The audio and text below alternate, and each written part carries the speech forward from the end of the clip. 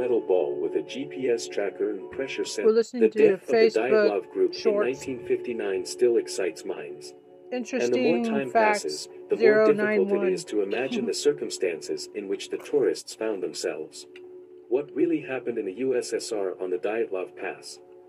The main versions of the present-day reality, from which the investigators of the prosecutor's office are repelled, is duller than fiction. They consider an avalanche, a snowboard, and a hurricane as the main causes. The criminal version is rejected completely, and the mystical ones are not seriously discussed. A modern scientist explains that it is most likely that the experienced tourists of Dyatlov's group were ruined by negligence and weather conditions. An unexpected collapse of a dense and heavy snow block on the tent was a shock, and the people, fleeing from the avalanche, ran down the slope. But the avalanche did not follow, and many were injured by the same blow, and in the darkness they got lost and froze. The death of the Dyatlov group in 1959 still excites minds. And the more time passes, the more difficult it is to imagine the circumstances in which the tourists found themselves. What really happened in the USSR on the Dyatlov Pass? The main versions of the present-day reality, from which the investigators of the prosecutor's office are repelled, is duller than fiction. They consider an avalanche, a snowboard, and a hurricane as the main causes. The criminal version is rejected completely, and the mystical ones are not seriously discussed. A modern scientist explains that it is most likely that the experienced tourists of Dyatlov's group were ruined by negligence and weather conditions. An unexpected collapse of on July 28, 1940. In the past, many people climbed the famous pyramids at Giza. And according to their recollections, it was worth it. But for many years now, climbing historical monuments is strictly prohibited by Egyptian law. Why can't I climb the Egyptian pyramids? Egyptian authorities cite two key reasons. The first of them is the preservation of monuments. The flow of tourists is very large, and the closer people get to the top of the pyramid, the worse the condition of the monument. To preserve the pyramids for as long as possible in their original form, restrictions were imposed on climbing to the top and visiting the tombs inside. The second reason is vandalism. What tourists did not do on the tops of the pyramids: played golf, tried to shoot obscene films, danced, left their autographs in the stone and broke off pieces. The Egyptians see this as disrespect for the ancient monument. In the past, many people climbed the famous pyramids. In the history of warfare, trophies have been treated differently. Initially, they were regarded as the warrior's lawful spoils. Later, the appropriation of enemy property was treated more strictly. And in the Red Army, in some periods of the Great Patriotic War, it was forbidden to use captured German weapons. Why were Red Army soldiers not allowed to use German weapons? Having picked up a German assault rifle, the soldier began to need appropriate ammunition. While in a critical situation a captured trophy could have saved the day, it was a mistake to make such a practice a mass practice. Carrying a second set of weapons for which there is not enough ammunition is irrational. At the end of the war, control over the surrender of the spoils had weakened considerably. There was no more pressure from propaganda, and the army was moving steadily toward victory. In the history of warfare, in February 1991, Iraqi troops retreating blew up several hundred oil wells. Such actions led to the outbreak of a huge number of huge fires. To extinguish such a fire, it took the most powerful firefighting machine in the world with 2 turboactive engines from the MiG-21. This is not even a car, but a fire tank, and the jet engines in it are not used for driving, but specifically to extinguish fires. The extinguishing system is installed in place of the tower. I think at the time they told us that the Iraqis did it. Which is then accelerated by the engines to frightening speeds, turning into a storm of steam, demolishing any fire in its path.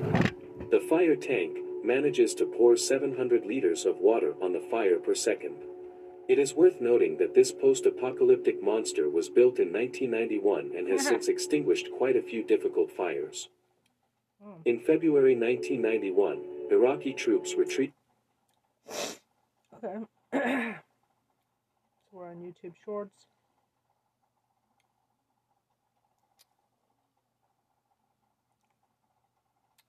So we're on YouTube Shorts. Thank you for 1 billion listeners. Actually, 45K just passed. Seems to be going faster now, obviously. But yes, my name is Chista, and I'm your host for this Politics AF show. But I also cover basically whatever I want to learn about. And yeah, so we're just learning about The the most photo, powerful. the American pilot Louis Kearns, and on his plane are the flags of the countries whose planes he managed to shoot down, including the American Interesting one. facts. And friendly 091. fire by mistake has nothing to do with it. During a reconnaissance flight, Louis spotted an American transport plane heading toward the island of Baton, the only airfield in the area, but the day before the island had been taken over by the Japanese. To protect the crew from Japanese captivity, Louis tried to signal the transport, but failed. Then he decided to shoot the plane down. He managed to damage 2 of the engines and the plane was forced to land on the water. The crew survived on an inflatable raft and Louis gave the coordinates of what happened to the rescuers on their return to the base. In the photo, the American pilot Louis Kearns, and on his plane are the flags of... In 1970, the USSR was able to successfully send the Lunokhod 1 to the surface of a natural Earth satellite. It was a real breakthrough in space exploration. You know how lucky you are, boys. Trump and Alina Habba make desperate appeal to judge after massive sanctions. Ha ha ha. Posted 6 hours ago, Midas Touch. This is Michael Popak, Legal AF. Well, the saga of Alina Habba, the radioactive attorney who's departing every one of Trump's cases around the country, and Donald Trump, and their almost $1 million sanction by a federal judge down in Florida continues. 2 weeks ago, we reported that John Middlebrooks, in a scathing 46-page decision, after listening to all the nonsense about the lawsuit that Donald Trump brought, this time against 16 or 18 defendants, including Hillary Clinton. I mean, the headline is Hillary Clinton sued by Donald Trump. That's what he wanted. Reality, the 200 pages of the amended complaint was nothing more than the political screed and aimless rambling of a guy named Donald Trump out for a vendetta. That's what the judge declared. There was no substance to the case. It was a meritless bad faith filing upon its filing, one that Judge Middlebrooks found any competent lawyer, attention, Alina Habba, he's not talking to you, any competent lawyer would have known from the beginning was a bad faith filing. And the judge, flexing his muscle and exercising all of his powers for sanctions under both Rule 11 and what's called inherent authority of a court, found for all of the defendants, awarded them their attorney's fees up to $960,000. And he went through, in that order, Judge Middlebrooks went through all of the places that Donald Trump has, at that moment, up till 2 weeks ago, has thumbed his nose and laughed at the legal process, the court process, in his filings, flouting all rules and conventions improperly around the country. He talked about the Pulitzer Prize suit that was filed at that time in Okeechobee, a remote area, rural area, about as far away from Judge Middlebrooks's courtroom as Donald Trump could find himself, to sue the Pulitzer Prize Board. Suits against CNN, suits against Twitter, suits against Letitia James, also assigned to Judge Middlebrooks, the New York Attorney General, in which he tried to get a Florida court to stop a New York civil fraud investigation brought by the Attorney General, also rejected by Middlebrooks, leading to the dismissal of the case by Donald Trump and Alina Habba at that time. But let's focus for now on the Clinton case. The judge said all of this BS you picked up from the John Durham special prosecutor's investigation, you've misquoted and misstated what's in his investigation. You've misquoted and misstated what's in the Mueller report. You weren't exonerated, Mr. Trump, by the Mueller report. There's no Russia hoax, and I'm not finding so. And so Donald Trump, of course, doesn't want to stroke a check for almost $1 million, and he's already put Alina Habba about as far into the doghouse as possible. She's now gotten herself out of being lead trial lawyer for the E. Jean Carroll civil rape and defamation case, which is going to trial in April. She was really never going to be the first chair in the civil fraud case, going to trial in October in New York. And so Donald Trump is busy like shuffling the decks again, bringing in new lawyers, but he's got to like figure out what to do about this $1 million fine. Now, he's already got an appeal to the 11th Circuit Court of Appeals that covers Florida on the merits of whether Judge Middlebrooks was right or wrong to dismiss the case on a motion to dismiss. The sanctions motion was on another set of motions after the defendants won, in which they also said, okay, you told us in the motion to dismiss order, Your Honor, that you agreed with us that this filing was without merit, was in bad faith, and was just a political screed or PR release masquerading as a lawsuit. We spent a lot of money in attorney's fees. We should get them back under your sanction power. And he agreed on that. So in the meantime, we got a two-track potential appeal here. The original appeal, which was filed several months ago by Donald Trump, is being briefed and is working its way on a non-emergency basis through the 11th Circuit Court of Appeals.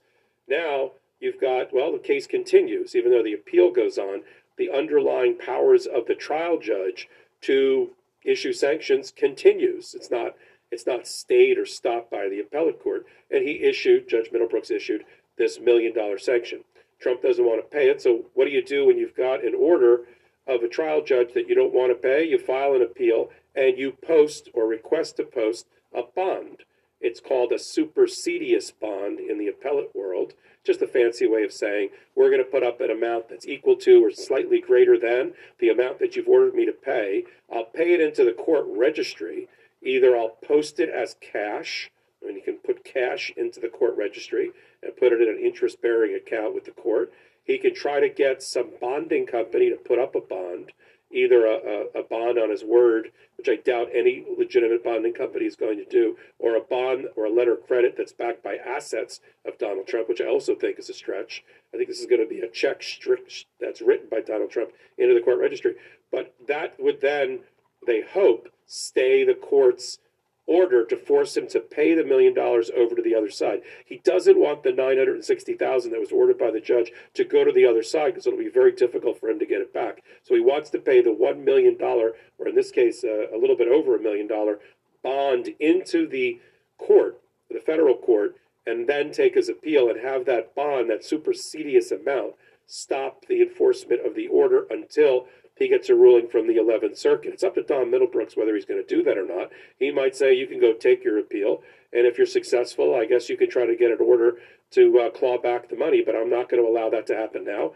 Or Judge Middlebrooks can rule, all right, you put up the bond, that protects the defendants because with interest and another 20% sitting in the bank account of the court, they're protected if your appeal is eventually denied.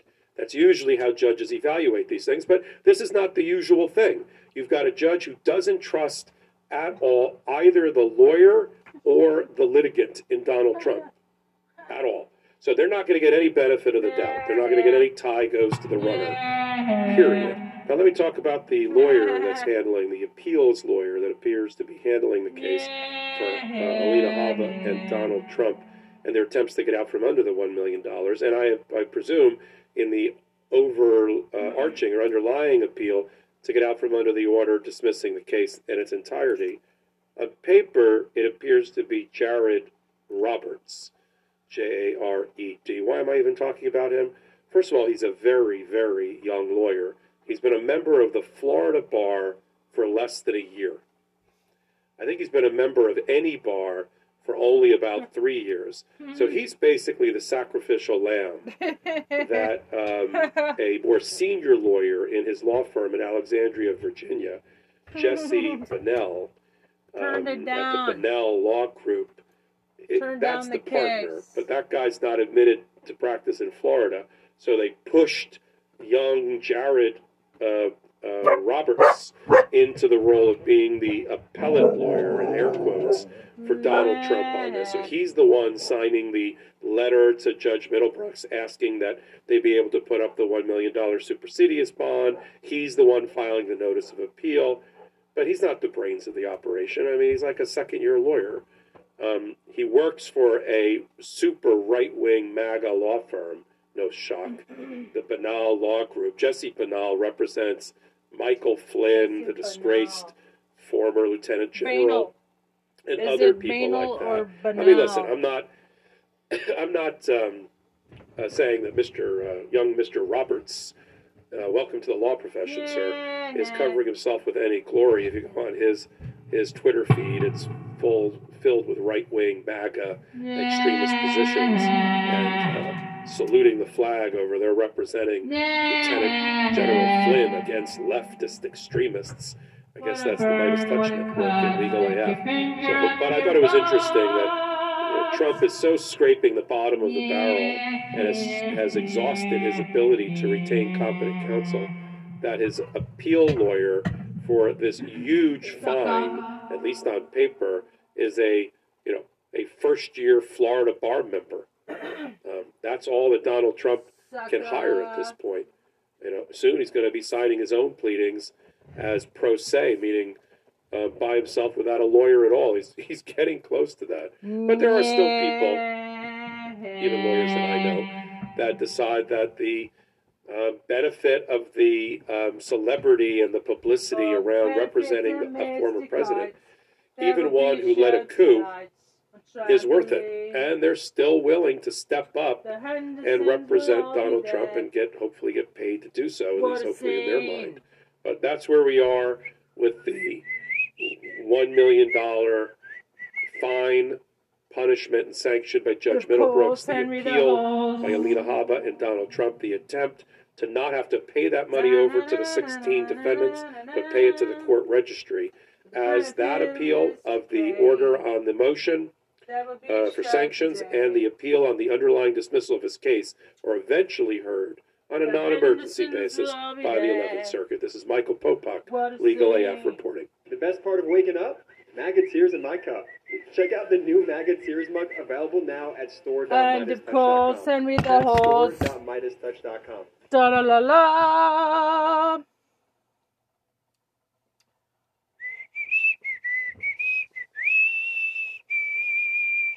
Lindor. Made to melt you this Valentine's Day by the Lindt Master Chocolatier. Medieval This channel history. is part of the History Okay. Hits Network. Get ready, actually. What was that? Trump is crashing hard. Huh. Trump's investigation into his enemies backfires. Investigation revealed that Trump was the real criminal. Body cam footage of Paul Pelosi's attack was released, and George Santos, well, he has imaginary donors. I'm Gabe Sanchez, and welcome to What Was That?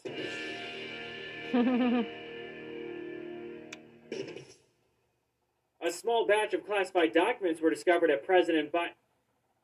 Sorry, what did you say? Roughly a dozen government documents were uncovered at the home of former Vice President Mike Pence. That home is in Indiana. And just like Biden, I don't actually think Pence took these documents deliberately. I mean, the guy doesn't do anything without the approval of his wife. Mother. But the most important thing to remember is how quickly Pence and his lawyers notified NARA and handed over the documents to the FBI. Just the complete opposite of how Trump handled the classified documents. You know, because he stole them and then he lied about having them each time he was asked. Pence even admitted that mistakes were made and he takes full responsibility, which is something you've never heard from Trump, like, ever. And from the very beginning of Trump's classified documents case, he claimed he was a victim, just like he did with the Russia investigation, which unsurprisingly turned out to be the opposite. And just to refresh your memory, Special Counsel Robert Mueller's investigation into Trump's Russia scandal resulted in a series of findings. Trump's 2016 presidential campaign wanted, welcomed, and lied about Russian assistance. And most importantly, they took steps to obstruct the Mueller investigation. So as political payback, former Attorney General Bill Barr appointed U.S. Attorney John Durham to investigate the government officials who had looked into Donald Trump's ties to Russia. They desperately wanted to prove that the Trump-Russia investigation was manufactured in bad faith by the Clinton campaign or some deep state group in order to politically hurt Trump. Only problem is each time Durham pursued these theories, he kept failing. And during their investigation, Italian officials gave them a potentially explosive tip linking Mr. Trump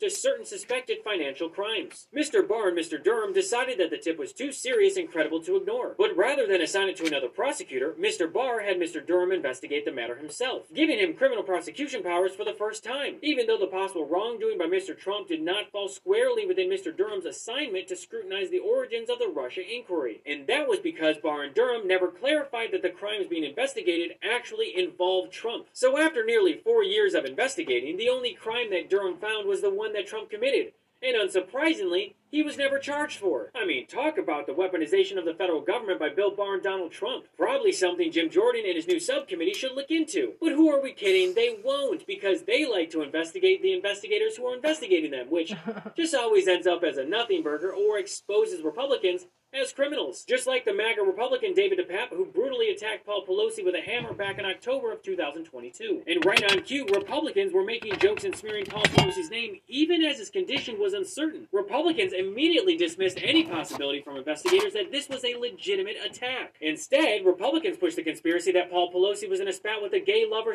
/ male prostitute. Back in December of 2022, Tucker Carlson tried to push the idea that this was all a big cover-up. So what exactly happened in the Pelosi house? What exactly happened in the Pelosi house? About it. Yeah, about The it. people who put those forward have been attacked for it. You're crazy.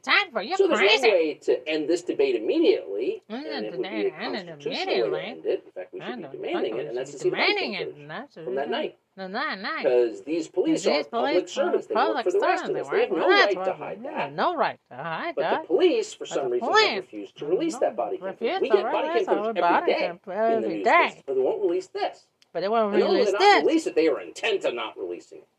In DePape's federal Intent on court not case, releasing the it. judge has just Okay. issued a protective order banning the release of sensitive information in this case, and that would include the body cam footage. What is going on here? Why are they hiding What it? is going there a good on here? reason? Is there a good reason? We don't know. And surprise, surprise, We don't know. Republicans are wrong again. Now, for obvious reasons, I'm not going to play the whole thing, but here's the body camera footage released by SFPD that shows the moment they arrived to Paul Pelosi's door to confront the attacker. Hi, how you doing? What's going on, man? Everything's good. Hi. Drop the hammer. Nope. Hey. What is going on right now? And even with the body cam footage and the security cam footage from the Pelosi home, Republicans are struggling to admit they were wrong. No, the other issue is look, where is the evidence of a breaking and entering? I get what you're saying, Sandra, about always casing the area. There's video Has of him anybody breaking through seen- the house. There's I video of haven't him seen a video of breaking. him breaking through the house. Okay, it's on the screen right now. Okay. No, and I assume it's with the Okay. hammer that you later see him with. But there's clear video that we have been He given just suddenly appears. outside of the house. The attacker's on the right side of the screen, breaking through the house. Got it. Well, okay, Yeah, great. Then I mean, maybe he's that's true. clearly, Maybe I'm wrong. using that to break in. Yeah. Yeah, okay, but what? Can't we talk more about what is the DOJ doing? SFPD also released DePape's interview where he admits to brutally attacking Paul Pelosi. David DePape even called in from the SF jail to a Bay Area Fox News station to confess that he should have been better prepared. I would also like to apologize. I want to apologize to everyone. I messed up. What I did was really bad. I'm so sorry. I didn't get more of them. It's my own fault. No one else is to blame. I should have come better prepared. This right here is the Republican Party's base. A bunch Wow. of kidnapping, Capitol storming, hitmen Chilling. hiring, attempted murdering extremists. The Fucking very same chilling. extremists that voted MAGA Republicans into office. Like Marjorie Taylor Greene, who recently complained about gas prices. President Biden abused his power to President sell our Biden oil, abused our reduce power, gas reduce prices, gas so prices, that the midterm elections would swing Democrats' way. It's a shame to trick It's a the shame American to trick people the American just to win an people just to election. win an election. No president should No be able to president use should be their able to use emergency their powers emergency for powers politics. for Wait, what was politics. that? No president should be able to use their emergency powers for politics. According to Republicans, it's perfectly okay to use high gas prices as a political tool, but it's definitely not okay to fix the problem and lower them. I'm pretty sure Marjorie Taylor Greene's new reason for why we should impeach President Biden is over lower gas prices. And this is how Representative Ted Lieu responded to her asinine outrage. So let me tell you what this is all about. I can summarize this debate of the last 2 days into one sentence. Joe Biden lowered your gas prices, and Republicans are upset about it. That's what this is about. Joe Biden lowered your gas prices last year, and that makes Republicans mad. And how do we know? They said it out loud. The gentlewoman from Georgia earlier this morning just said that Joe Biden Gentlewoman. lowered your gas prices for political reasons. I don't care why a president lowers your gas prices. If any president can lower your gas prices, we should support that president's action. And if prices surge later this year, if gas prices surge again, Joe Biden should be able to use the tools at his disposal and lower your gas prices again. We should be giving the president even more flexibility to use the Strategic Petroleum Reserve to lower your gas prices. Joe Biden lowered your gas prices, and Republicans want to keep him from doing that again. And now this crazy woman is on the Oversight, Homeland Security, and the new subcommittee examining the Fucking COVID response. outrageous. And all because Kevin McCarthy was desperate for speaker votes. This is the same woman who believes in QAnon, Jewish space lasers, and likened vaccine passports to the gold stars that Nazis forced Jewish people to wear before and during the Holocaust. Anyway, speaking of anti-Semites, George Santos took to the House floor to give a speech on International Holocaust Remembrance Day. Let this day serve as a reminder that we must honor the victims and survivors. We must also pay tribute to the liberators who rescued millions of people who nearly fell victim to the Holocaust. Which is rich, coming from the guy who lied about being Jewish. I think it must be a slap in the face of the Jewish community worldwide that George Santos, of all people, made a speech on the floor about remembering International Holocaust Day! Exclamation point.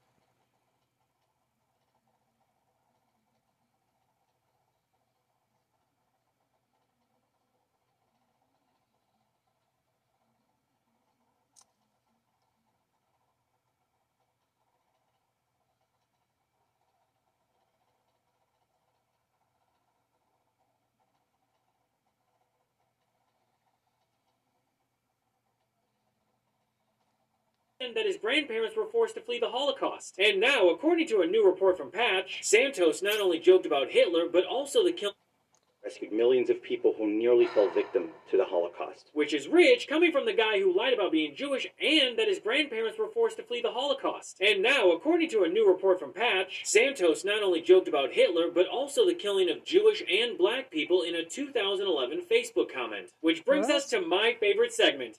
Who the f*** is George Santos? Yeah. Michael, I am think this guy's offering you a cute. chance to atone for what you Gabe. George Santos recently tweeted that he had a surprise for all of the reporters who have been covering him. He brought reporters Dunkin' Donuts, store-bought cupcakes, and some Chick-fil-A. Which actually feels on brand for the gay-ish congressman, especially when you remember the billionaire owner of Chick-fil-A donated to causes that were anti-LGBTQ and participated in a dark money operation to fight the Equality Act. Honestly, I would not trust any food coming out of Santos' office. Just in case, Santos was planning to assassinate those reporters. Kidding, of course. But this next part, I'm not. In an absolutely pathetic attempt to seem important, Santos told a Brazilian media outlet in 2021 that he was the victim of an assassination attempt. And get this, Santos also claimed he had a shoe stolen off his feet in the middle of 5th Avenue. No meio da 5ª Avenida, com a 55, eu fui assaltado por 2 homens. Antes que qualquer pergunte, não foram negros, eram brancos, inclusive.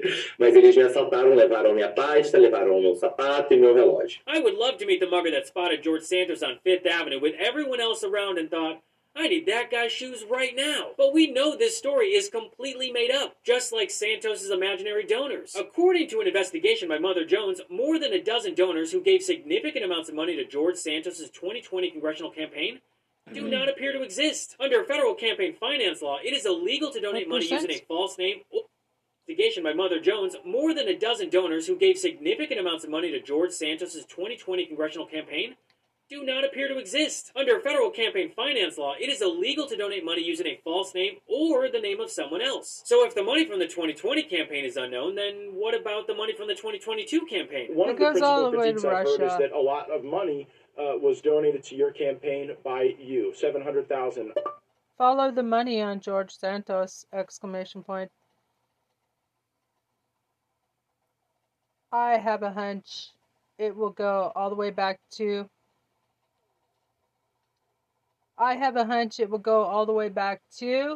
Russia, Mother Russia! Exclamation point. who has helped all the Republican candidates by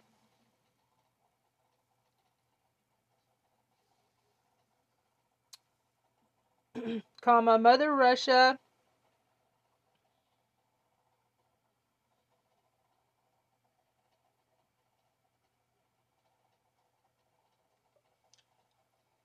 money laundered through the NRA.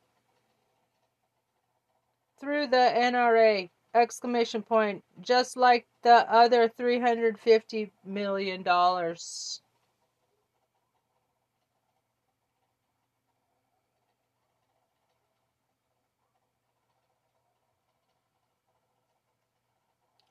Where did it come from? Well, I'll tell you where it didn't come from. It didn't come from China, Ukraine, or Burisma. How about that? Well, yeah, that is an answer. Well, that aged poorly. Santos has now admitted that at least $625,000 of personal funds that he donated to his campaign was not, in fact, from his personal funds. Let's make it very clear. I don't amend anything. I don't touch any of my FEC stuff, right? So don't be disingenuous and report that I did, because you know that every campaign hires fiduciaries. So I'm not aware of that answer, and we'll have an answer for the press regarding the amendment from yesterday. And then, when fundraising committees associated with Santos' campaign filed amendments to their statements, they notified the FEC of a new treasurer. Only problem is that treasurer, Thomas Detweiler, says he doesn't work for Santos. He informed the campaign that he didn't want to work for them, and he was listed as serving in the position without his consent. And just so we're clear of the timeline, Santos made this illegal move after he was sworn into Congress. And that's probably why the DOJ has asked the FEC to hold off on any enforcement action against George Santos. Santos is absolutely You'd think for a guy who is constantly being chased and investigated by reporters that he'd maybe pump the brakes on the criminal behavior, but nope, not George Santos. Santos has gone full speed ahead like he was in a drag race. Sorry, wrong drag race. Well, I'm Gabe Sanchez, and this has been What Was That? Good job, Gabe. Good job, Gabe. Love your content. It's very funny and informative at the same time. Keep it up.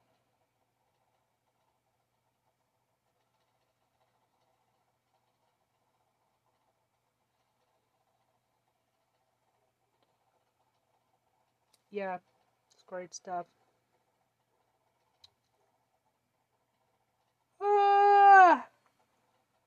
Oh, top political strategist defeated Trump with targeted messaging and explains how. The Weekend Show. Burke, my job is to teach people how to peel peels, which, as it turns out, is actually... It's an hour long, Trista.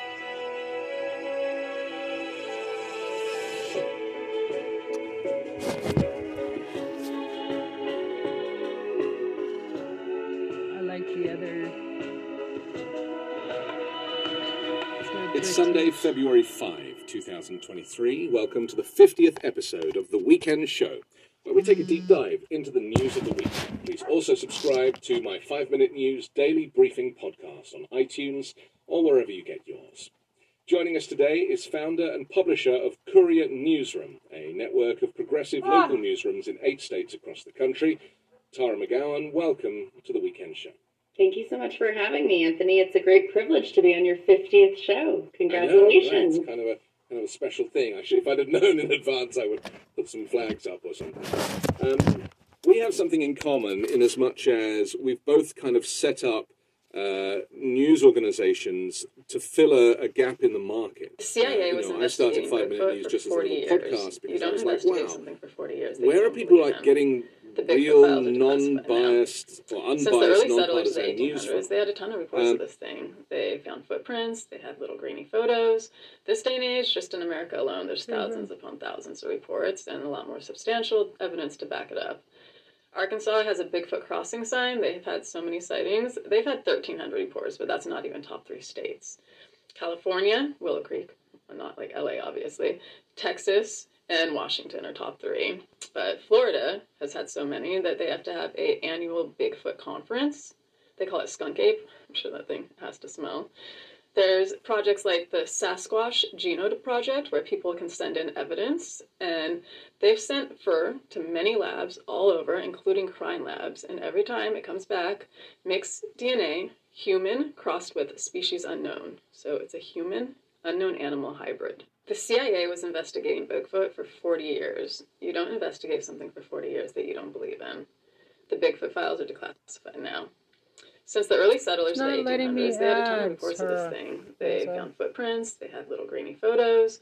This day and age, just in America alone, there's thousands upon thousands of reports and a lot more substantial evidence to back it up. Arkansas has a Bigfoot crossing sign. They've had so many sightings. They've had 1,300 reports, but that's not even top 3 states. California, Willow Creek.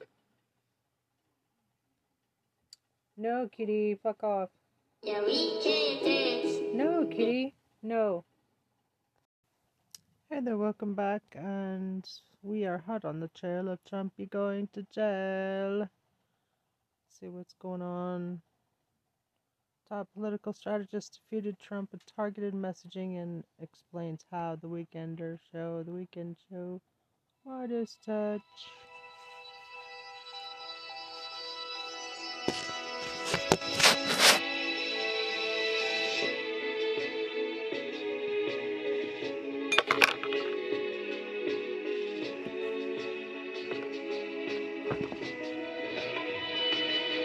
It's Sunday, February 5, 2023. Welcome to the 50th episode of The Weekend Show, where we take a deep dive into the news of the week. Please also subscribe to my 5-Minute News daily briefing podcast on iTunes or wherever you get yours.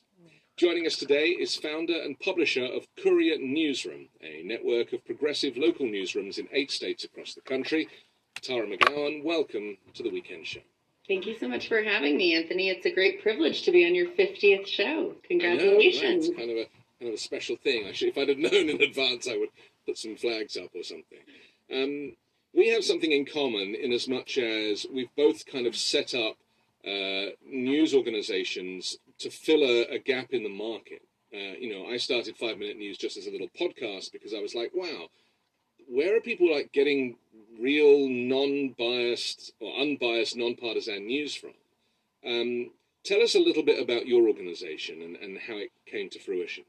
Sure. And I'm sure that we came at this about very similar ways and for similar reasons, but I started Courier Newsroom in 2019. I was a former journalist, and then I spent a good number of years in progressive politics and advocacy work, running digital programs, and there were a few different layers to why, sort of layered reasons as to why I started Courier. One of them was I spent about 10 years running massive multi-million-dollar political advertising campaigns to support progressive causes and candidates online, on social media, and on the internet.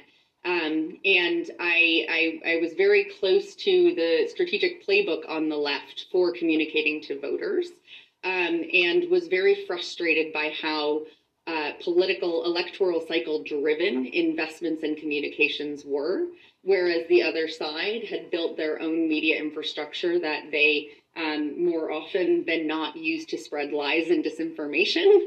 And of course, we have a mainstream media that lives in a defensive posture about being called liberal or having a liberal bias.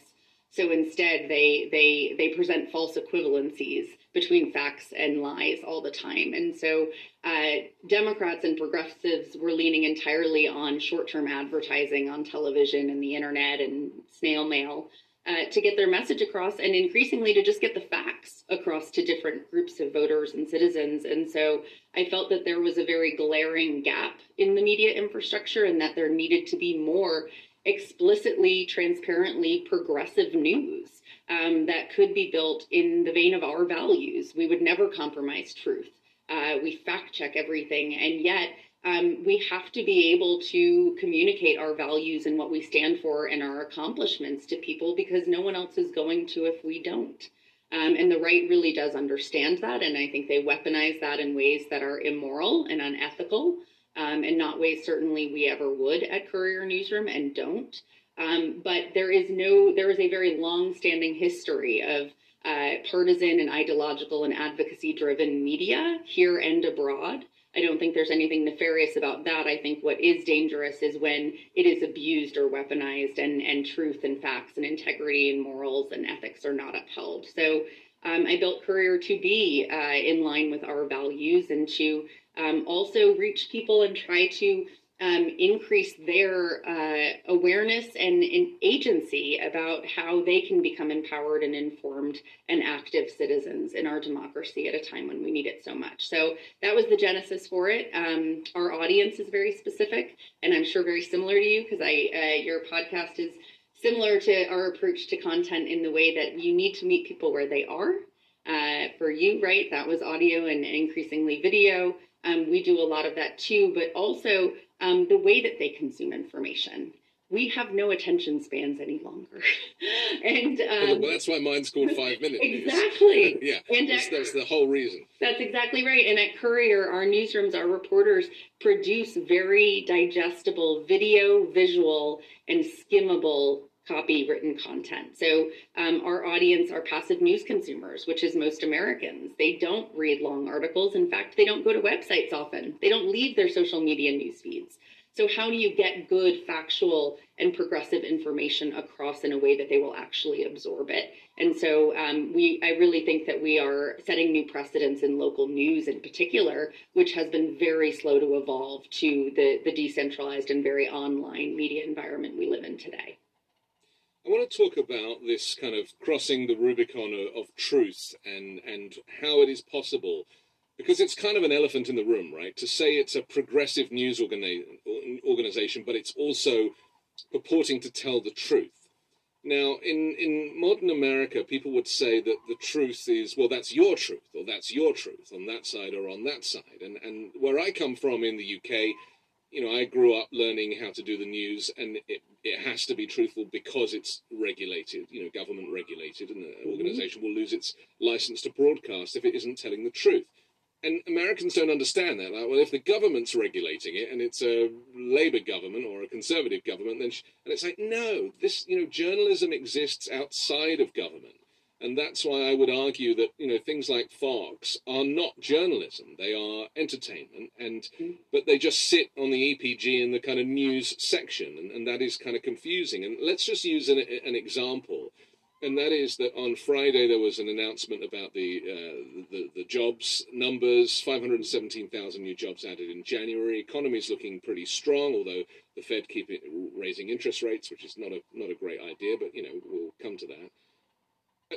All the news organizations were reporting this great news for the US, the fact that the economy is stronger than it's ever been. This jobs number has not been seen for like 40 years. This is you know, unprecedented. And yet, right-wing media, Fox, Newsmax, One America, and I guess all of the talk channels, and of course the printed publications, won't mention it. They don't mention it. They talk about a fear of recession. They try and twist it so that, you know, Biden's doing a bad job. Who does this serve? You know, it doesn't benefit anybody. It makes 70 million Trump voters who might be watching Fox at one point or another think that they're living in a country that is sinking, that is a disaster, when in fact things are pretty good, right? Yeah, well, I think the issue is that I believe right-wing media outlets like Fox News do believe it benefits them to hide the truth about the economy and how well it is going right now under the Biden administration and Democrats and a handful of Republicans who voted for the infrastructure bill that is creating enormous amounts of jobs and will promote economic prosperity in states across the country. But the right-wing media does have an agenda, and that agenda is to do anything and everything they can to make Democrats look bad in the interest of building political power. And they've been quite successful at that over the past number of decades in certain respects. And they are, you know, they're coming up from behind right now a little bit. They didn't do as well as they certainly hoped or as history might suggest in the midterms. But this is where we have such a crisis when it comes to information in America today, because we don't have regulated media in large part. And it is, Fox has presented itself as news, like their tagline, my entire life has been fair and balanced. It's a joke, right? It's a parody. because they aren't fair, they aren't balanced, and they aren't honest. More often than not. And so they are pursuing a political agenda. And so, we saw the same thing with January 6th hearings. They were all over the national media in America on every cable news and local news station outside of Fox News. It was practically... How do you, with a a progressive news organization, and me with an unbiased kind of fact-based news channel, how do we reach Republicans who were otherwise watching these channels? Because, part of the problem with US media is it's preaching to the converted. And people are very good at, joining the Klan, whether it be on the left or the right, and you could call them cults, or you could call them, as Fox News do, they refer to them as each other as the family, as I discovered on this show last week. So just explain to me about what efforts you have gone to reach the people that otherwise would be falling foul of misinformation. Sure. So at Courier, we made a very explicit decision to not try to meet what I refer to as the Kool-Aid drinkers on the right. And those are the folks that, they have Fox News playing in their house 24/7. I know folks like this. I have friends whose relatives and parents, they have lost to the foxhole, as we call it. They are, in my opinion, too far gone with the exception of de-radicalization strategies and tactics and outreach that are far above my pay grade or understanding or expertise level. I believe that you've had on the author of The Cult of Trump. I really do believe that there are a lot of people that have been lost to the cult-like sort of tribalizing approach, and frankly successful approach that outlets like Fox News have taken. That said, Fox News, Tucker Carlson on his best night has a couple million viewers. This country is nearing 400 million in terms of population. So while they do seem to have an outsized impact sometimes on the national discourse and political debate, it's often because the mainstream media is taking their bait and turning manufactured stories and controversies into national news. And so that's one challenge. So what we chose to do at Courier was actually focus on the tens of millions of Americans who don't watch Fox News, who don't watch MSNBC or CNN, who are getting their news and information online, and who share our values, which are popular values.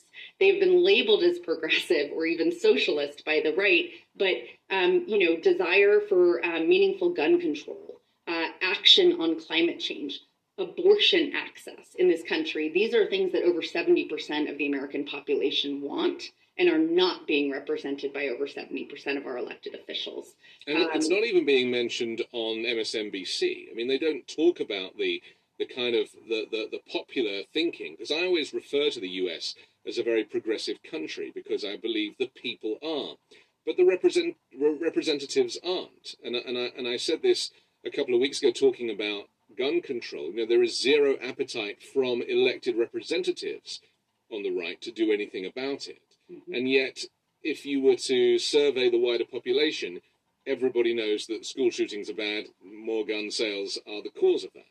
So I'm really interested in how we reach people rather than this. It's almost like there's a whole fake parallel universe going on that is American media, that has no bearing on reality. And there are people staying home scared to leave the house because the news is telling them that, there's a balloon in the sky and it's taking photographs of you. That's right.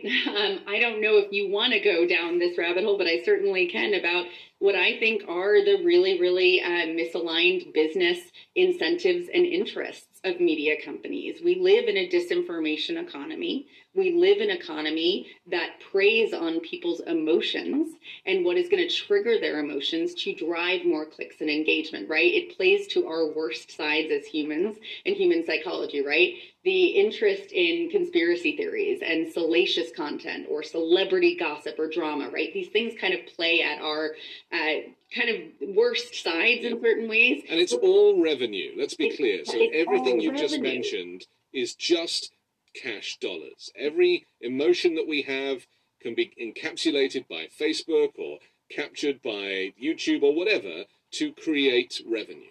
all of these problems to me, all of these crises at a national level, but also a global level, it always stems to me from unregulated capitalism. And I really do think that, like, I believe in capitalism. I think, though, that the way that it needs to function for the best of us and for the best of our ideals in America is if it is regulated, right? The Republican Party, today's Republican Party, does not believe in any regulation.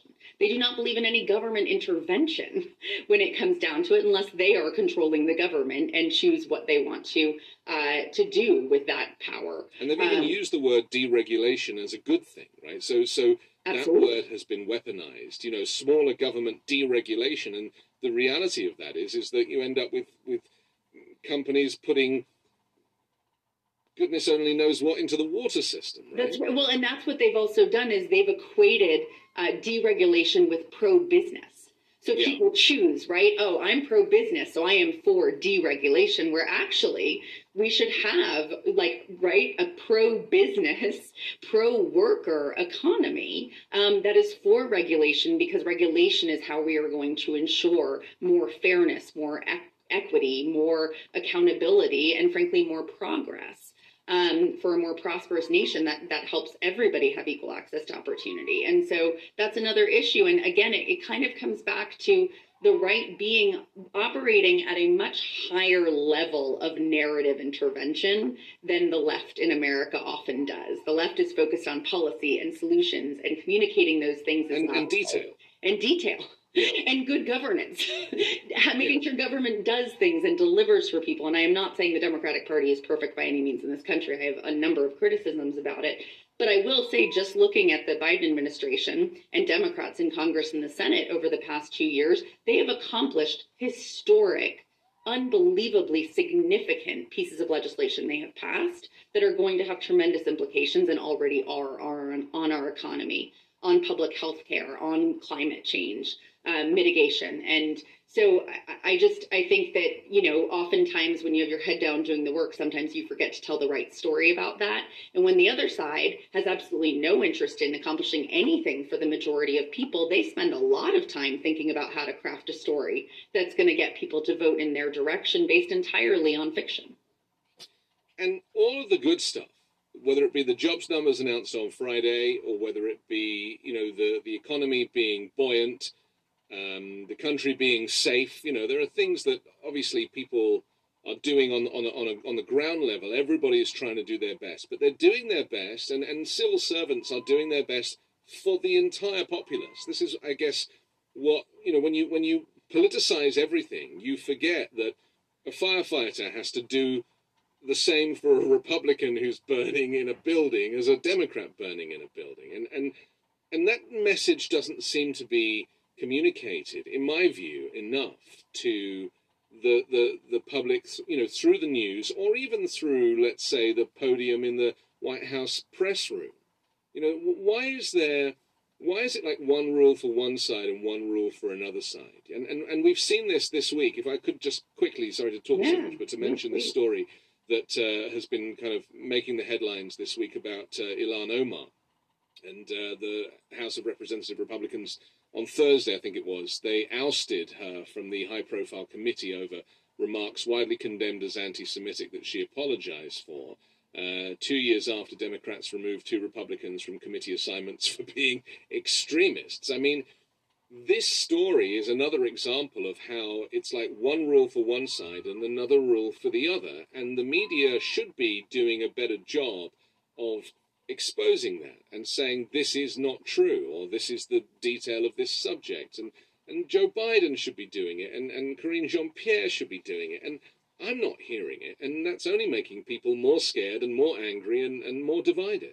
You're touching on such a good point and such an issue that I don't know that I have an answer on how to resolve, but you know, there is this understanding in communications, and I think I've seen this out of the Biden administration quite a bit, where you know, there is an interest in not providing more oxygen to a story, that, you know, you don't trust the reporters are going to get right either way because of how they cover these things. And so they don't want to spend more time giving it more attention when there are bigger things to talk about, including economic policies and policies that are going to help people and achievements that are now coming to fruition in communities across the country. So I think that's one piece of it, that you're not, you know, getting the the constant punching back and debunking of this stuff, because sometimes it just feels like it's actually going to be more effective and strategic to talk about the things you want to talk about.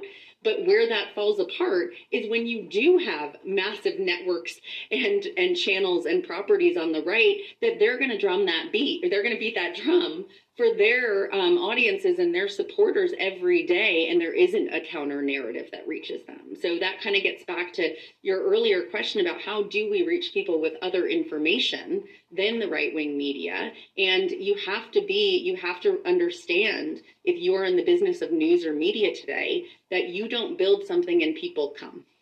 There is a very, very tiny percentage of this population that actually proactively looks for and consumes good news and information every day. Yeah. You have to go to these audiences.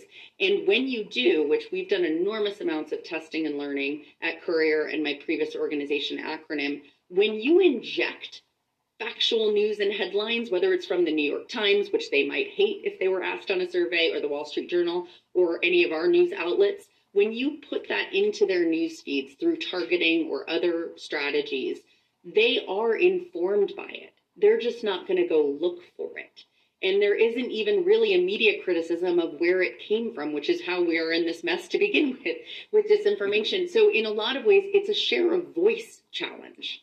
And we think about this all the time and put this into operation all the time at Courier, where we really believe in Steve Bannon's very effective strategy of flood the zone. Because when they're the only ones flooding the zone, that is the only information that reaches people, and it has a downstream and ripple effect beyond their core audiences.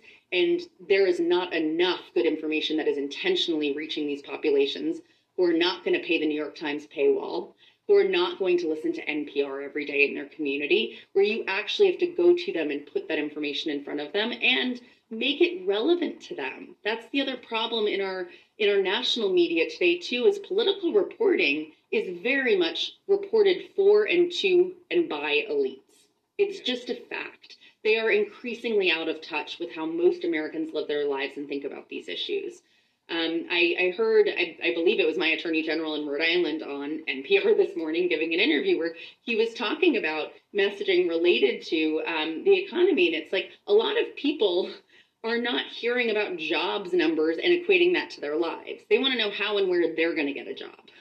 And that's how we think about it at Courier, is interview the people who have gotten a job, right, from these economic grants and these infrastructure grants and projects that are coming online, and then back into how this came to be and who's responsible for it and what that debate is. Don't leave this goes back to the very nature of public service. What is public service? And public service broadcasting or public service media, I guess, in the US has kind of fallen foul of donors and of sponsorships, you know, because they need to run and they need to and you need to pay people properly as well. That's the other thing. And you know, I started doing 5-minute news as a passion project, and I continue to, but I'm struggling to, how do I monetize this? Because I don't want to take money from organizations, because, you know, even if you try and choose a sponsor that on the face of it seems like it's entirely legitimate, you then find out that they're using child labor in Indonesia to pay for their, you know, to make their products. And you're like, well, I just can't do that.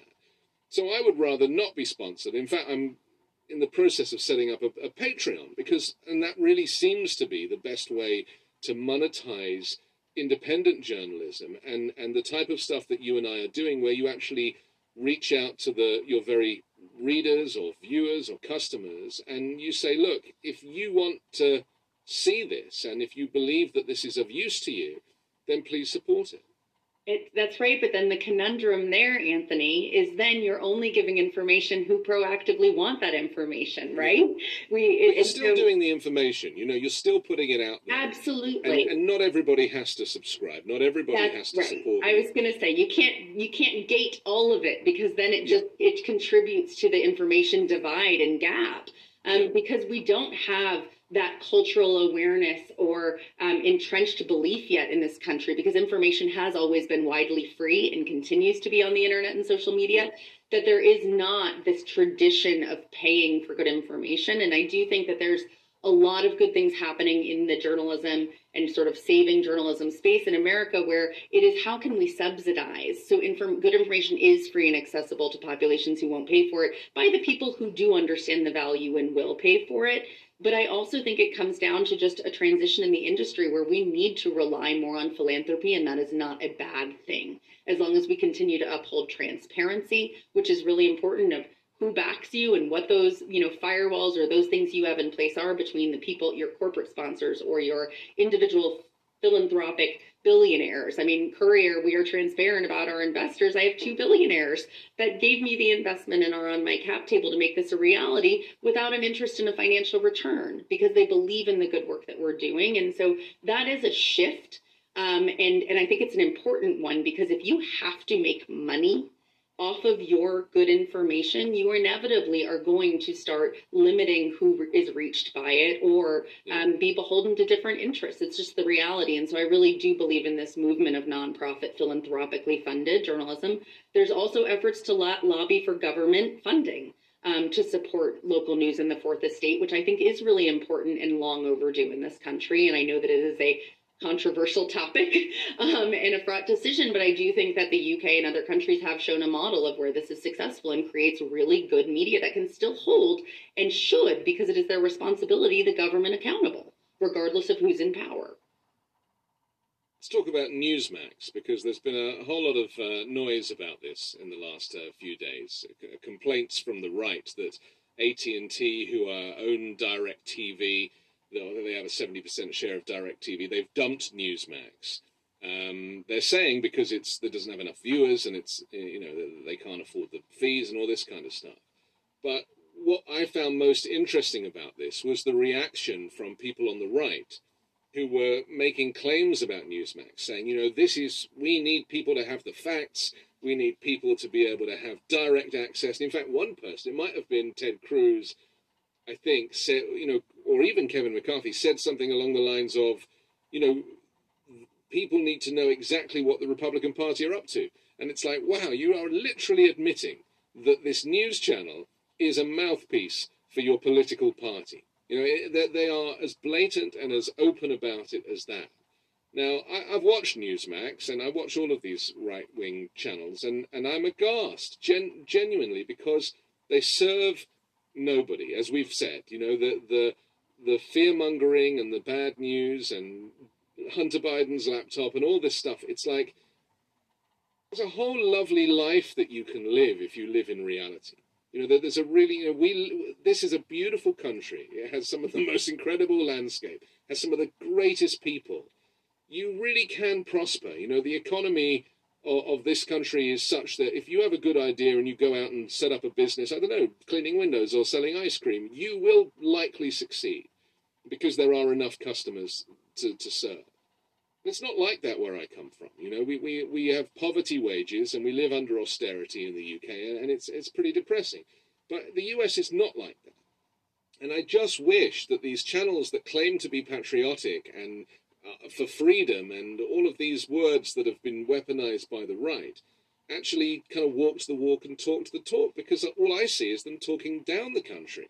And that is why AT&T should take them off their channels, surely. Absolutely. I was smirking and giggling inside in my head at the beginning of you explaining this story, because there's also such extraordinary hypocrisy in their argument about this, because the company that has decided to drop Newsmax is a private corporation in America that can make those decisions. Back to our conversation about capitalism and unregulated capitalism, like they are crying afoul about a corporation making this decision to drop it, which is absolutely their, They did the same about Twitter when they banned Donald Trump, right? Absolutely. And these are all private entities, and yet there is this kind of weird blurred line between what is, public and in the public interest and then just a private company who happens to have a social media site.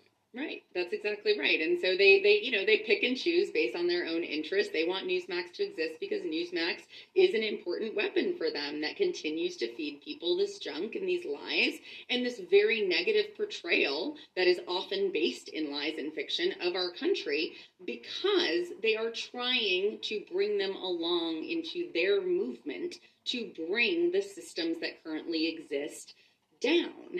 It is a very strategic operation to build media like Newsmax and to paint the country and government and Democrats in a very specific light to build support for alternatives that they present that are often also lies. And I just think that we can't lose sight of that, because they have done the conservative movement in America.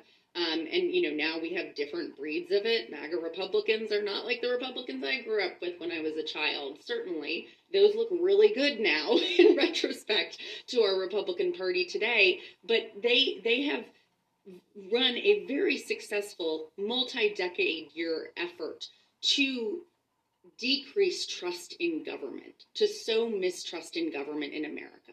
And this is out of a fascism playbook. When people no longer trust government or institutions, they do not see them as effective. They do not see them as representative of them. They hear about no good, only bad and corruption, right? They start to really trust the people that are feeding them that information every day. Those people become very powerful, and they become the ones who are turned to for the alternative or the solution. This is what Trump did. This is what Republicans have done in America my entire life. And so they really benefit from making people believe that the government does nothing good for them. And that is something that we, again, our newsrooms, we pride ourselves in talking about the good that government and elected officials do when they do good. It doesn't mean that you don't talk about the corruption where it exists. But if we're never talking about the good things the government does, to your point about the job numbers, et cetera, and we're not doing it in a way that is relevant to Americans, those narratives will always drown out any economic policy conversations or job number reports, because it's a better, more entertaining story, what they are telling. And it plays to people's own insecurities and fears, and frankly, their lived experiences of not feeling represented. So they weaponize this, and they weaponize populism in a lot of ways in order to advance their own agenda and to build power that they will use to only benefit the very wealthy few in this country. The free press is baked into democracy. They are connected. You need a free press to bring balance to a democracy. Now, as we know, Trump branded the press the enemy of the people and fake and all of this stuff, which is more damaging than a lot of the stuff he said, in my view, because, the free press represents everybody. And this is a problem, isn't it? The idea that democracy, as you have just described it, there isn't really an appetite for democracy anymore on the right, not just with the elected representatives, but actually with the people that are following them. They've started to be brainwashed, because I've actually seen it in the last few years, and I suppose the insurrection was really the kind of, very much the pinnacle of that, was that, well, why do we need the IRS? Why do we need the FBI? Why do we need NATO? Why do we need any of these organizations that keep us safe? This is really dangerous, Tara. Incredibly dangerous, and it is, I get this feeling in my stomach when the conversation comes to this level, because it is a very difficult thing to solve that is not going to be solved quickly, even if there was the will and the resources to do it, and that is the lack of civic education in this country, and how civic education has been gutted and continues to be gutted, and now we're seeing it in an even more dangerous respect, where Republican governors and state legislators are banning books, banning African-American history, as Ron DeSantis has done from the Florida public school system, literally erasing history, erasing true history, and not providing civic education about how government works, why government exists, why it's important, the difference between democracies and democratic states and non-democratic states. how privileged we are to live in a democracy in this country for as long as we have it. And my God, I hope we keep it. But that is in question today. And certainly over the next few years, I think 2024 is actually the most consequential election since 2020, because I don't believe that we have gotten out of this position of being up against people who really do want to tear down our democracy. And they don't have a plan for what they would replace it for, by the way. That always is the part that I'm like, yeah, okay, there are literally no policies other than create chaos and burn it to the ground. I mean, Carrie Lake is a good example of this, right? Where the, she is walking around telling people that she is the governor. I mean, as far as she's concerned, she won, and she's doing these like mini rallies in tents with enough people to make it look like she's got a following. And she claims that what she is doing is true democracy. And people are buying into it, and they're giving her money. Well, and that's the only reason she's doing it right now, because she knows she's not winning. The institutions have actually done their job. They have upheld our democracy, right? Our elections are sound. We've had some of the most safe and secure elections of my lifetime over the past few years. And so this narrative that is based in absolutely zero facts that they continue to peddle on the right is because it really ramps people up. It gets them to give money. It makes them feel represented because they have been told their whole lives that government is corrupt and that elected officials lie. And so I think about this with the insurrection too, the siege on the Capitol. All those people that spent money and time and took time off of their jobs to go to stage a violent attack on our Capitol, to put Trump back in office when he was not elected. What did they think came next? Like, I mean, they would never vote again. Trump would be, God of America forever. I don't know that they get past what they are being asked to do in real time. And certainly, I think that is really dangerous, because I do believe that there is a level of brainwashing, and there is just a lack of media literacy. There's a lack of civic education and literacy. There's a lack of history and context that's provided to people, and we have to solve that. And it starts in schools, and that is why we are seeing the biggest attack on our public schools, certainly of my lifetime right now in America, playing out in states all across this country, because they know that's how they start the indoctrination very young. I do want to talk about education. I just have one more thing to say about Carrie Lake and that kind of movement, and that is that how is it possible that you can have this kind of hypocrisy where you're like, the elections are fraud, they're fake, don't trust them. There's Hugo Chavez is meddling with the voting machines, and then in the next breath say, vote for me, you've got to vote for me, please vote for me. It just, you have to be a whole new brand of stupid, right, to kind of see how those two things can work in parallel.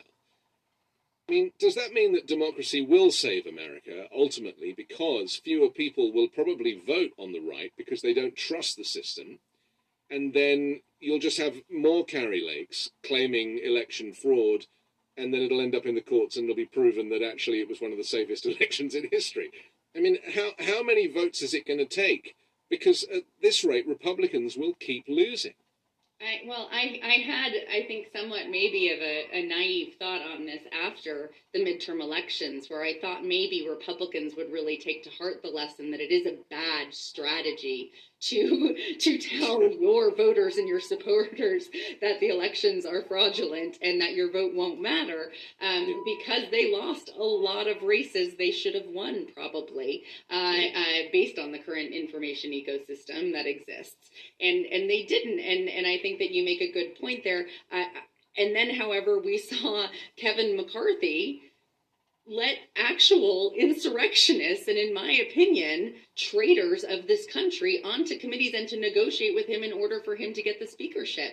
And so all of my hope that they would have learned any lessons about the dangers of these kind of communications that actually would prevent them went out the window, because they are willing to give up the entire ship to be able to have this power. And it's really, really alarming and very scary, because this is the most extremist Republican Party that I've ever seen, and they are now running the committees in the House agenda and thank goodness that Democrats maintained the Senate, because, you know, a lot of these measures won't come to bear because the Senate won't put them up for a vote or pass them. And yet they are going to continue to provide the media all of this chum of gossip and conspiracy theories and all of these things, because the press is, you know, responsible for covering them, but it's going to turn into these narratives that really hurt Democrats and hurt Americans, because they are going to drown out all of the good factual information and things that government is doing on behalf of the American people,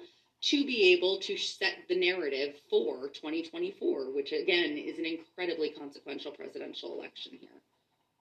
That deal that McCarthy did, I mean, just the visuals of seeing him like almost pick a fight with Matt Gaetz in the chamber, you know, kind of goes up to him and people having to hold them back. And I mean, I was like, I couldn't believe what I was seeing, Tara.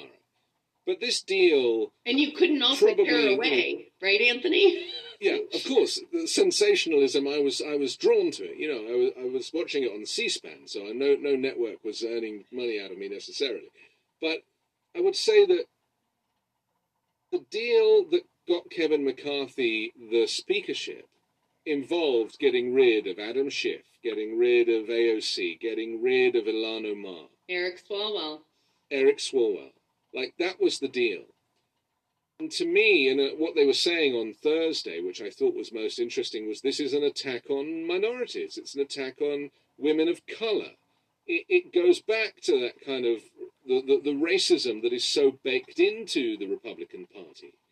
And I don't really know the solution to this because, you know, as I said earlier, it's one rule for one and another rule for the other. But at the end of the day, if you don't have Ilhan Omar on the committee where she was doing really good work with all of her experience as a Somalian refugee, you know, and we need that. You know, that is what the word representative does. It represents the type of population that are now living in the United States. And it's a great disservice to America to do these kind of short-term political games just so that Kevin McCarthy can put on his resume that he was once the speaker for 15 minutes. That's right. Well, and that's exactly what it is these are games, and they're games that have massive implications on people's lives in this country, because they're the goal of removing these individuals from the committees is to get some quick wins to the people that Kevin McCarthy negotiated with, but also to the MAGA base in this country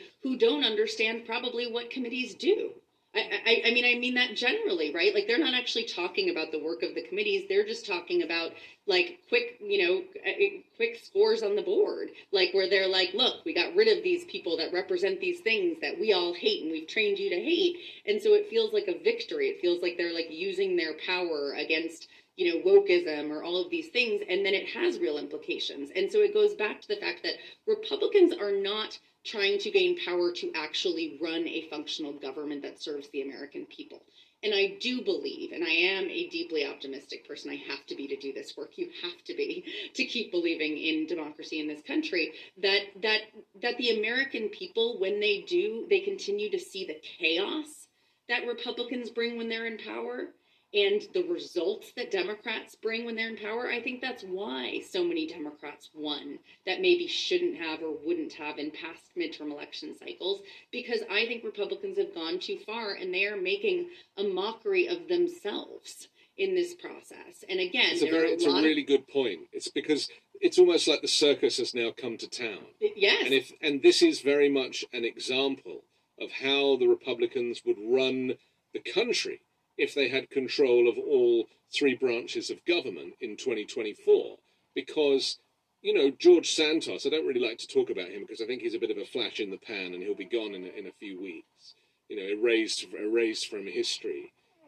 But he is an example of how low the Republican Party will stoop to get a win. A guy who just makes everything up, has a kind of false identity, and, you know, who has supposedly got 2 brand new knees. I mean, it is entertaining still, right? But this is good that honestly, there is more attention being placed on people like George Santos and Marjorie Taylor Greene, because when they speak, I do believe that the vast majority of Americans, if they hear them, are not going to be on that side. Do not believe that those are people that should be representing them. And so it is. They now have power. What they do with it, as long as organizations like yours and Career and hopefully some large media institutions that see this remind the American people and tell the story of what they are doing with their power.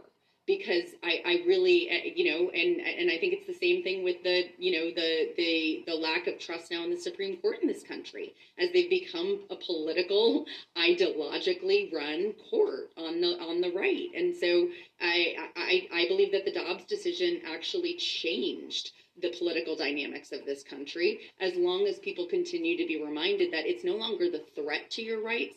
They are starting to take away our rights. Our rights to our bodily autonomy, our rights to a safe environment for our kids at their schools, a right to go to a concert or a grocery store and not be shot and killed.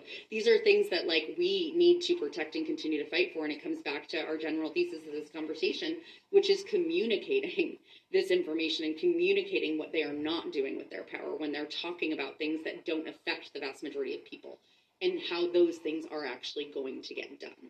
And their agency in it. People need to be reminded that they have enormous amounts of agency in their vote and in their public service and their citizenship. Because that is democracy, which is what something... I mean, I don't even hear Republican representatives using the word democracy. And I've said this before, and I don't really make a big thing of it, but I think there's more to it than just semantics. But the word democracy is also the word Democrat, or from the word Democrat. And that makes democracy exclusive to the left. And that is my fear, is that maybe, people need to change up the names of these parties, because you could argue that really Democrats should be called constitutional Republicans or democratic Republicans, because they care for the Republic and they care for the vote. But Republicans are not Republican, and they're certainly not conservative. So isn't this part of the problem in the US, where, people are very literal and they do like to compartmentalize? And actually, if we switch the names of the parties, then people might find that they've been sitting in the wrong place for the last few years. I think labels are dangerous and problematic across the board. We described Career as a progressive news organization simply because our values have been defined that way, and I really struggle with that, because we are not a partisan organization by any means. But you're also not progressive, Tara. You're not. In America, you are. Right. But in the rest of the world, none of your values are progressive. But even in America, they're not. They are popular. But it's true. We have really ceded the definition of these terms to the right. And I do believe, because of Donald Trump more than anyone else, he has polarized the word democracy. He has made democracy a partisan word, because only one party fighting for democracy, and him with the big lie, and that kind of having this downstream effect in the MAGA Republican Party is a problem, because we have to remind people. I mean, just this week, Republicans in the House put a vote up about supporting socialism or not, to try to get Democrats to vote whether or not they support socialism. This is theater, and it's the worst kind. It's not good theater. It's just they're playing an information war playbook that they have done for a long period of time, and it is scary, because we do have to remind people what democracy is and how much they want it, how much they benefit from it, and how important it is that we protect. And I do think we saw that a bit in the midterms in 2022. I think people did come out for democracy. I think abortion was the defining issue by and large. But I do think seeing the overreach and seeing all of the election deniers and denialism, I don't think that sits well with a lot of people in this country, especially people who remember the stories of the generations that came before them, then brought them here, right? No one is just American in this country. That's the beauty of our country. We all came from other places at some point in time, and the reason this country exists is to protect religious freedom, to protect freedom, and to have a capitalist society that enables opportunity for everyone. It's why so many people want to come to this country. But I do think that we have lost that civic literacy, in large part because we have ceded that storytelling to the right. So let's talk about education, because there are plenty of MAGA Republicans collecting Social Security who are campaigning against socialism, and yet they are very much signed up to a socialist construct. This has to start in school, doesn't it? We have to educate people from a young age to know that socialism is a function of, the military is a socialist construct as well as Medicare and Medicaid and Social Security, as I mentioned. We need these things. These are the backbone of supporting people who have often paid into the system. This is actually the money that people earned and often put in. How do we start with young people? I mean, I have very young children, and my 7-year-old daughter told me the other day that she has to do the Pledge of Allegiance in school every morning. And I didn't know this because, I'm a useless parent, do my best, but, I just didn't know. I'd never been to a US school. I was like, do you want to sing that? Because she's British, my daughter. And she was like, yeah, I mean, I don't mind. And I said, well, you do whatever you want to do, if you feel like it's right for you. But they're doing Black History Month, and they're doing, but then again, I live in California. So there are different things going on all around the world, all around the country. All I would say is I have no idea what my kids should be learning in school. I want a school board, I want educators, I want experts to decide. So it's not about me choosing, and yet we see parents campaigning in Florida to get books off of shelves because they think they contain critical race theory, and they seem to think that they are smarter than those who are trained to educate their children. I mean, I'll hand this ball over to you because I don't really know where to start with any of this. It's difficult to know where to start because the attack on education in America is happening at so many levels, driven by the right. And this, again, gets to the polarization and the divided country that we really do live in. If you have a Republican governor, you have a Republican-led state house in this country, they are banning books. They are affecting they are making decisions, profound decisions that will have profound implications on what children are taught and what they are not taught. And also there is there is an increasingly popular wave of attacks at public schools in general through school vouchers for private schools. We just saw this in Iowa. Our Iowa newsroom, Iowa Starting Line, has covered this debate and session in the Iowa State House, and the bill passed because it's Republican. In the middle of the night, right? Yeah, and no one in Iowa was requesting this. No families in Iowa. Public schools are the heart of communities in rural America and in states like Iowa. And it's coming with dark money from outside, from coastal billionaires and elites who have an agenda to promote private schools that they will financially benefit from. That's the short story. And this is yet being exported to all states that are run by Republicans, again, to attack public schools so they can control the education and, frankly, brainwashing of younger generations. And so it is incredibly important that we do everything we can to protect and bolster and strengthen public education in this country, not eliminate it, which is their end goal.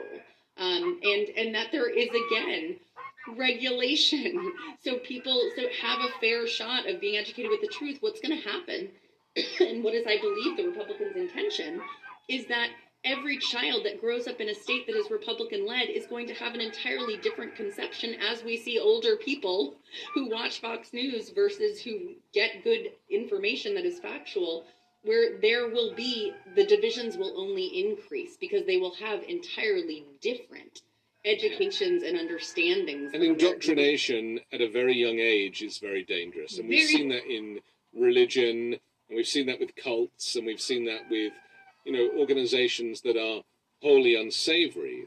And so how do we, because my view is that we're going to end up with state warfare, where, as you described, different states will end up being entirely Republican or entirely Democrat. People will, over time, start to kind of move. And there has been a bit of a shift of people, relocating across the country to be with like-minded people.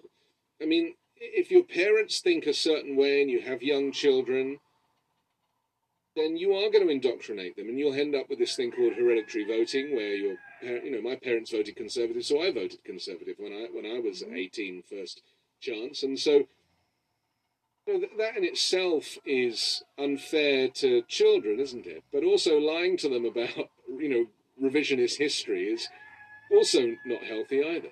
No, it's not. And parents are busy. Most parents have 1, 2, 3 jobs in this country, right? To keep food on the table and to give their kids good opportunities and a good life. And so it is not their job, to your earlier point, nor should it be, to also determine what is taught or what is not taught in schools. I think a lot of parents don't have the time to think about that, and so they're not also going to fight it, right? They might not even be aware if we don't make them aware of what's happening and changing in their school systems. But that is the point. That is their goal, is to indoctrinate from a young age, as opposed to provide a good education, right? The same thing we see play out in media is what's now happening in school systems and school boards and state houses when it comes to education. And it is terrifying. I will say I don't have children. I struggle with the idea of having children in this country because of all of these different things. But I really do think that the attention paid on education is important because, again, they are weaponizing parents' emotions. They are riling up parents' emotions. We're seeing this also on the insane attacks on trans individuals in this country in state houses that are led by Republicans and school boards, where, they are trying to prevent people from being who they are in this country and villainizing and shaming and inciting violence against populations.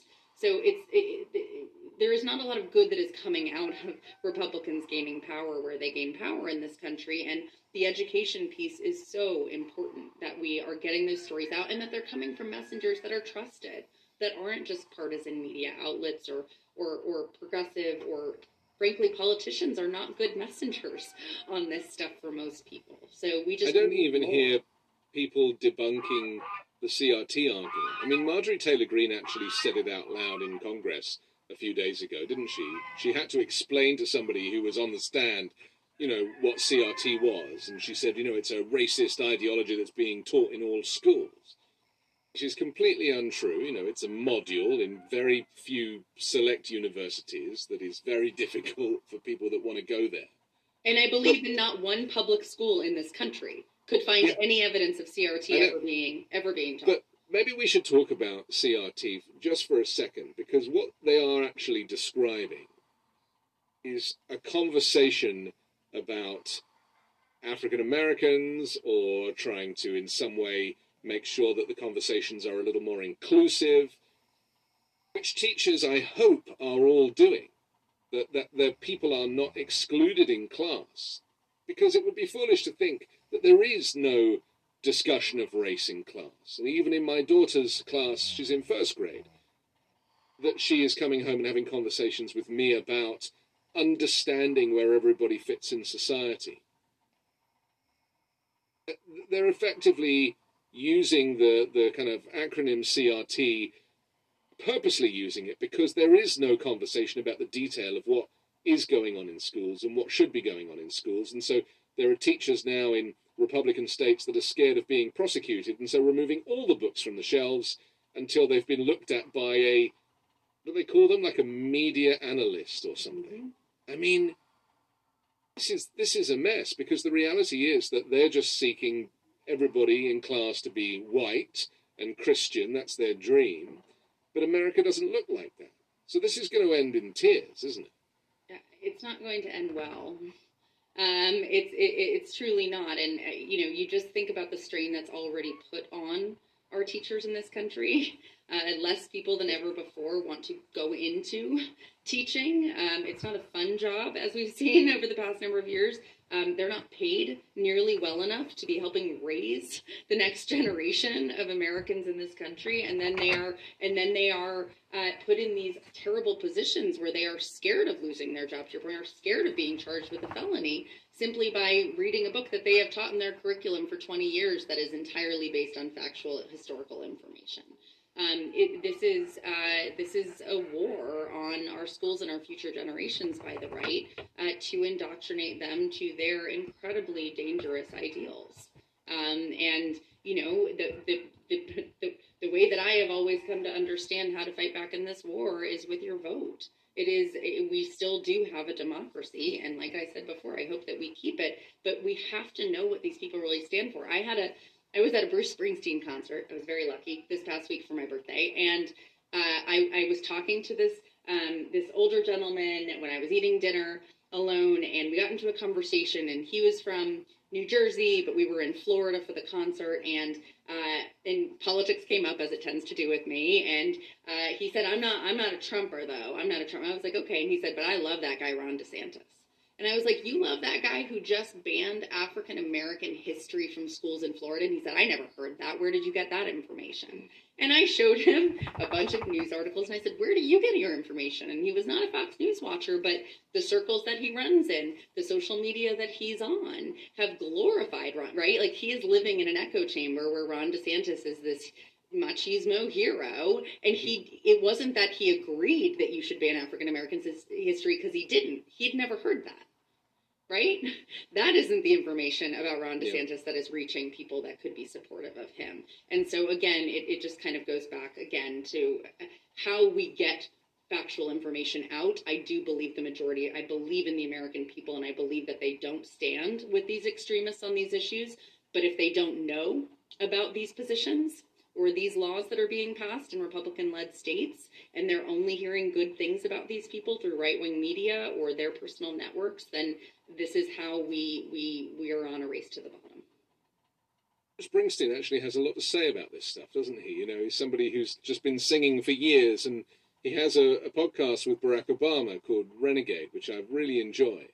And you really get to hear somebody who you could argue is that kind of all-American with his, you know, Fender guitar, and he really gets it. You know, he really understands, and I do like this notion of musicians. I mean, it's another way to reach people, isn't it? And Springsteen is a perfect example of somebody who could probably reach across the aisle. Born in the USA is a very patriotic song, right? And he's doing his best. Maybe he should have picked someone other than Obama to do a podcast with. Actually, that's where I give him a great deal of credit, because I think too many celebrities are actually too scared about losing their fan base by